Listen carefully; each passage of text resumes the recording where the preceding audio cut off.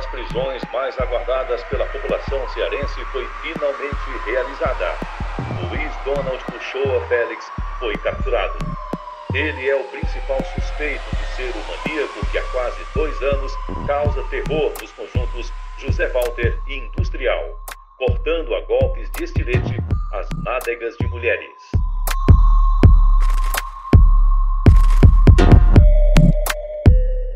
Eu sou Diego Viana e esse é o podcast Qual é a Lenda? Uma produção exclusiva do O Povo Mais.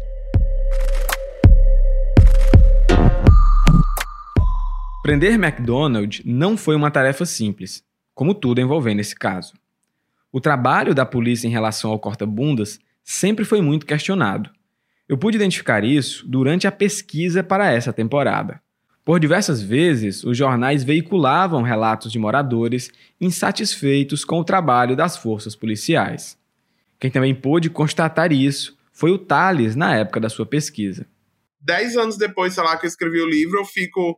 Nossa, a polícia... Eu entrevistei gente da polícia, eu vi relatos nos jornais, eles dizendo que estava muito difícil, que não tinha como fazer esse patrulhamento, não sei nem se é a palavra, de encontrar, né, o cara e, de investigar. E eu falei, nossa, mas parece tão óbvio pelo que, as pessoas que foram vítimas me contaram. É mais uma coisa, né, os policiais não ouvindo vítimas. É difícil dizer exatamente como o nome de MacDonald surgiu para os investigadores, mas eu tenho uma pista. Revirando os arquivos do jornal O Povo, eu encontrei uma matéria datada de 29 de maio de 1986. Naquela altura, os 9 suspeitos de serem o corta-bundas já haviam sido presos, submetidos ao processo de identificação e permaneciam sob custódia, mesmo sem nenhum deles ter sido oficialmente identificado. Isso me chamou bastante atenção e reflete o estado de tensão que as forças de segurança enfrentavam naquele momento. Soltar os 9 suspeitos e afirmar que nenhum deles era realmente o acusado seria quase como um atestado de ineficácia perante a população. Afinal, foi montada toda uma estratégia em conjunto com diversas delegacias para realizar a captura do maníaco. A minha interpretação desse fato é que a polícia não quis assumir que aquela operação falhou e resolveu manter os 9 suspeitos presos enquanto aguardava o avanço das investigações. Nessa mesma matéria de 29 de maio de 1986, há um trecho que coloca MacDonald pela primeira vez nessa história.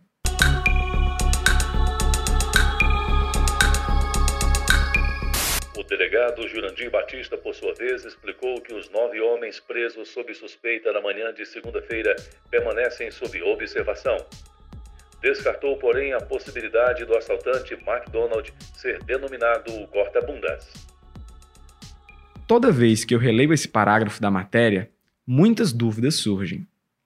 O trecho dá a entender que MacDonald já era apontado como suspeito na época das primeiras prisões. E isso pode ser comprovado pela declaração do delegado Jurandir Batista, que fez questão de descartar essa possibilidade. A principal dúvida aqui é: quem apontava MacDonald como suspeito? Essa resposta eu só fui encontrar depois de muito ler os jornais da época. Em 1986, MacDonald tinha 25 anos.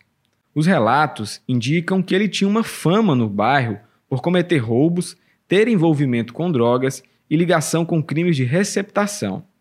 Essas acusações feitas por moradores contra MacDonald nos faz pensar como as pessoas ali o enxergavam. O histórico do acusado e as semelhanças com as características físicas descritas pelas vítimas dá a entender o porquê de seu nome ter virado um consenso no bairro como o principal suspeito de ser o corta-bundas. Mas o que ainda não entrava na minha cabeça era aquela declaração do delegado. Qual o sentido de descartar MacDonald como o principal suspeito? A polícia já havia investigado ele?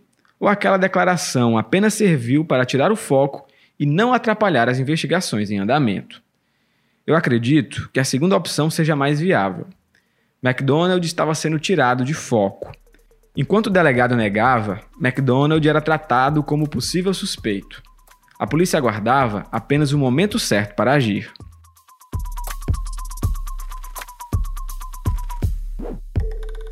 Durante a conversa que eu tive com o Thales, Ele me explicou que encontrou algumas matérias de jornais antigos que revelavam que o principal suspeito, segundo os moradores do bairro, já não estava mais nem ali naquela altura, em maio de 1986. E, de fato, já não estava. É importante citar que um dos principais meios de comunicação da época era o rádio.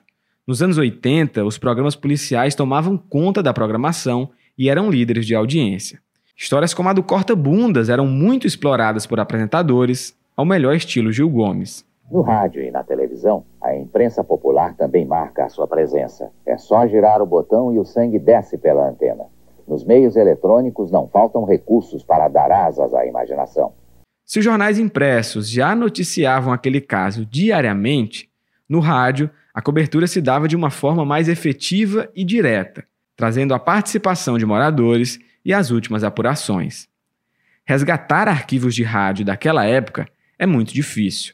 Por isso, esse podcast não conta com essas peças históricas, mas nos faz imaginar que o nome de MacDonald com certeza já devia constar nos principais programas daquela época, principalmente entre maio e julho de 1986.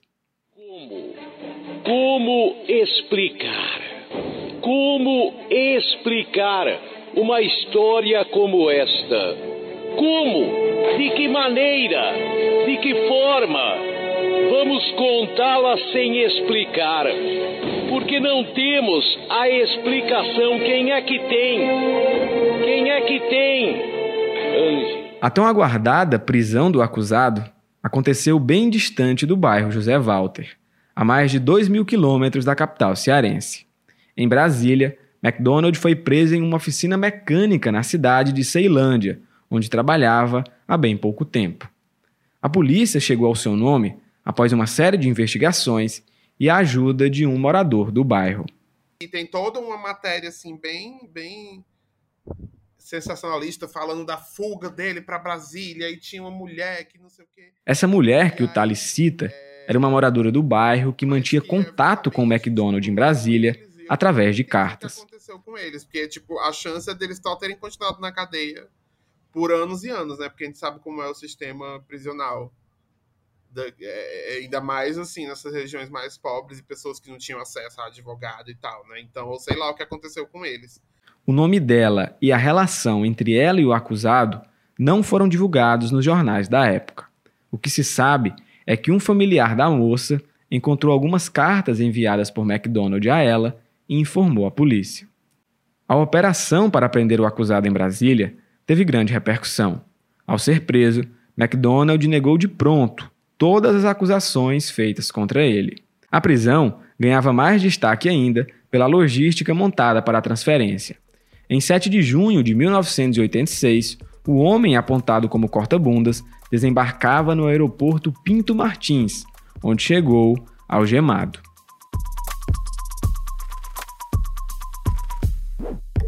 Os próximos passos em solo cearense seriam ouvir o preso e o submeter ao processo de reconhecimento por parte das vítimas. Ativo na cobertura de todo o caso, o jornal O Povo conseguiu, na época, declarações exclusivas do próprio acusado.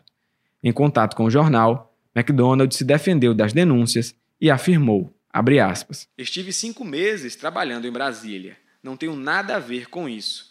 Vou provar que não fui eu que andou fazendo isso. Sou um cara casado." Fecha aspas. Em seu depoimento ao Povo, MacDonald revelou que seu maior medo era ser violentado por outros presos no Instituto Olavo Oliveira, o antigo IPPO. Enquanto aguardava os primeiros procedimentos prisionais, o acusado tinha pressa para esclarecer toda a história antes de ser enviado ao presídio. Em declarações ao Povo, MacDonald também afirmou, abre aspas, "Esse é o meu medo. Tenho que me livrar dessas acusações enquanto estou aqui fora. Se tentarem me estuprar, com certeza vou reagir. E aí, poderei matar ou morrer." Fecha aspas. O tempo era inimigo de MacDonald.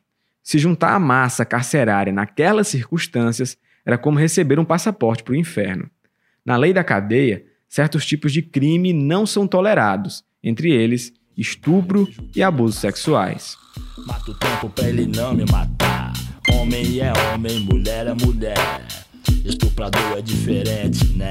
Toma soco toda hora, ajoelha e beija os pés. E sangra até morrer na rua 10. Cada detento uma... Passada uma semana desde a prisão de MacDonald, chegava a hora de enfrentar o processo de reconhecimento por parte das vítimas.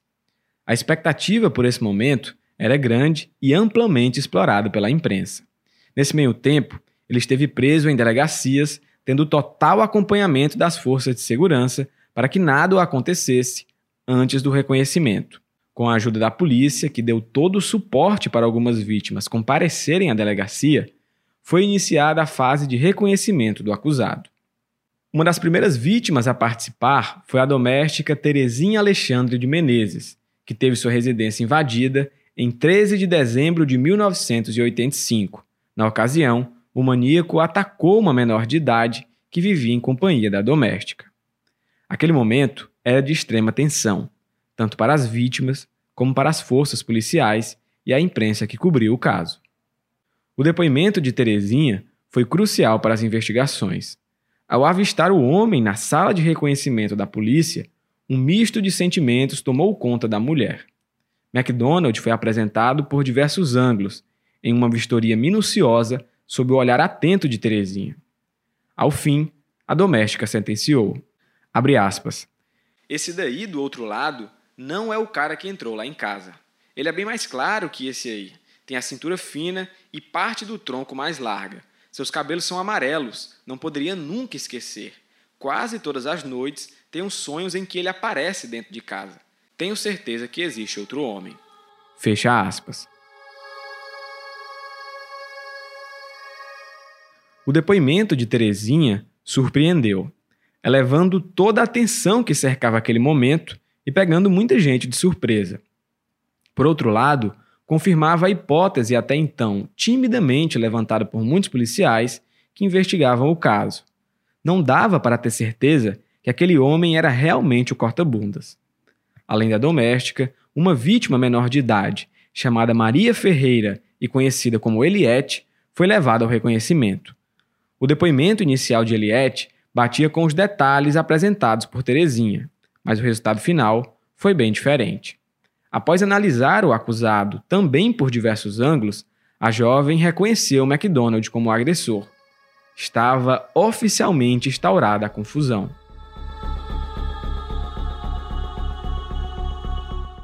No meio de todos aqueles desencontros estava MacDonald, que se defendia mais uma vez e agora culpava a imprensa pela situação.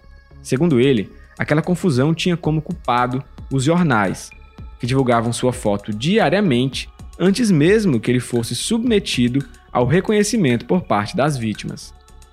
Em declarações ao povo, MacDonald desabafou. Abre aspas. Isso não devia acontecer. A pessoa vê a minha foto nos jornais e na hora do reconhecimento sabe quem eu sou e me aponta, mesmo sem ter a certeza. Fecha aspas. No bairro, os moradores já haviam escolhido um lado diante daquele impasse. A opinião popular dava conta de que MacDonald era realmente o corta-bundas e que a caçada finalmente havia chegado ao fim. Aquela sensação de tranquilidade e alívio estava com os dias contados e, mais uma vez, essa história viraria de cabeça para baixo.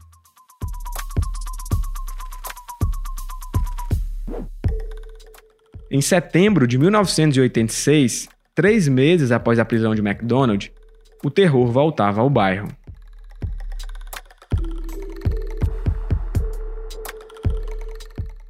Agora, eu peço que você preste bastante atenção. O primeiro relato de ataque que você ouviu nesse podcast foi o ataque sofrido pela jovem Maria do Socorro, que chegou a ser levada ao hospital e teve que ser submetida a uma longa cirurgia, resultando em mais de 300 pontos na região das nádegas. Essa história foi contada durante o primeiro episódio.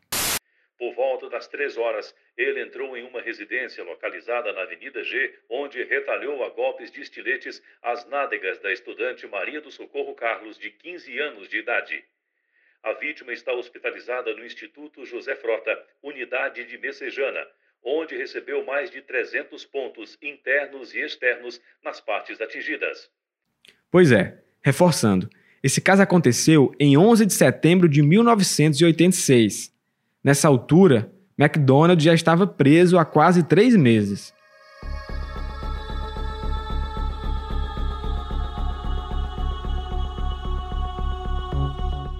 Semanas depois daquele ataque, mais precisamente no dia 24 de setembro, a jovem Ana Clara Cavalcante também foi atacada na cozinha de sua casa, onde permanecia sozinha.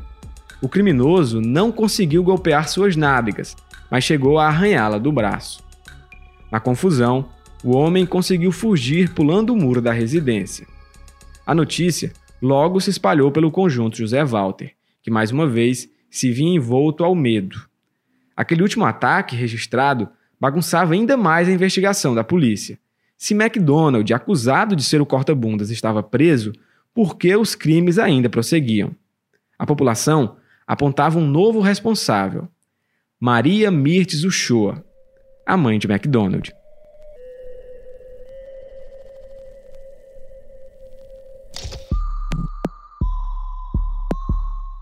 No próximo episódio, você acompanha como a mãe de MacDonald entrava nessa história.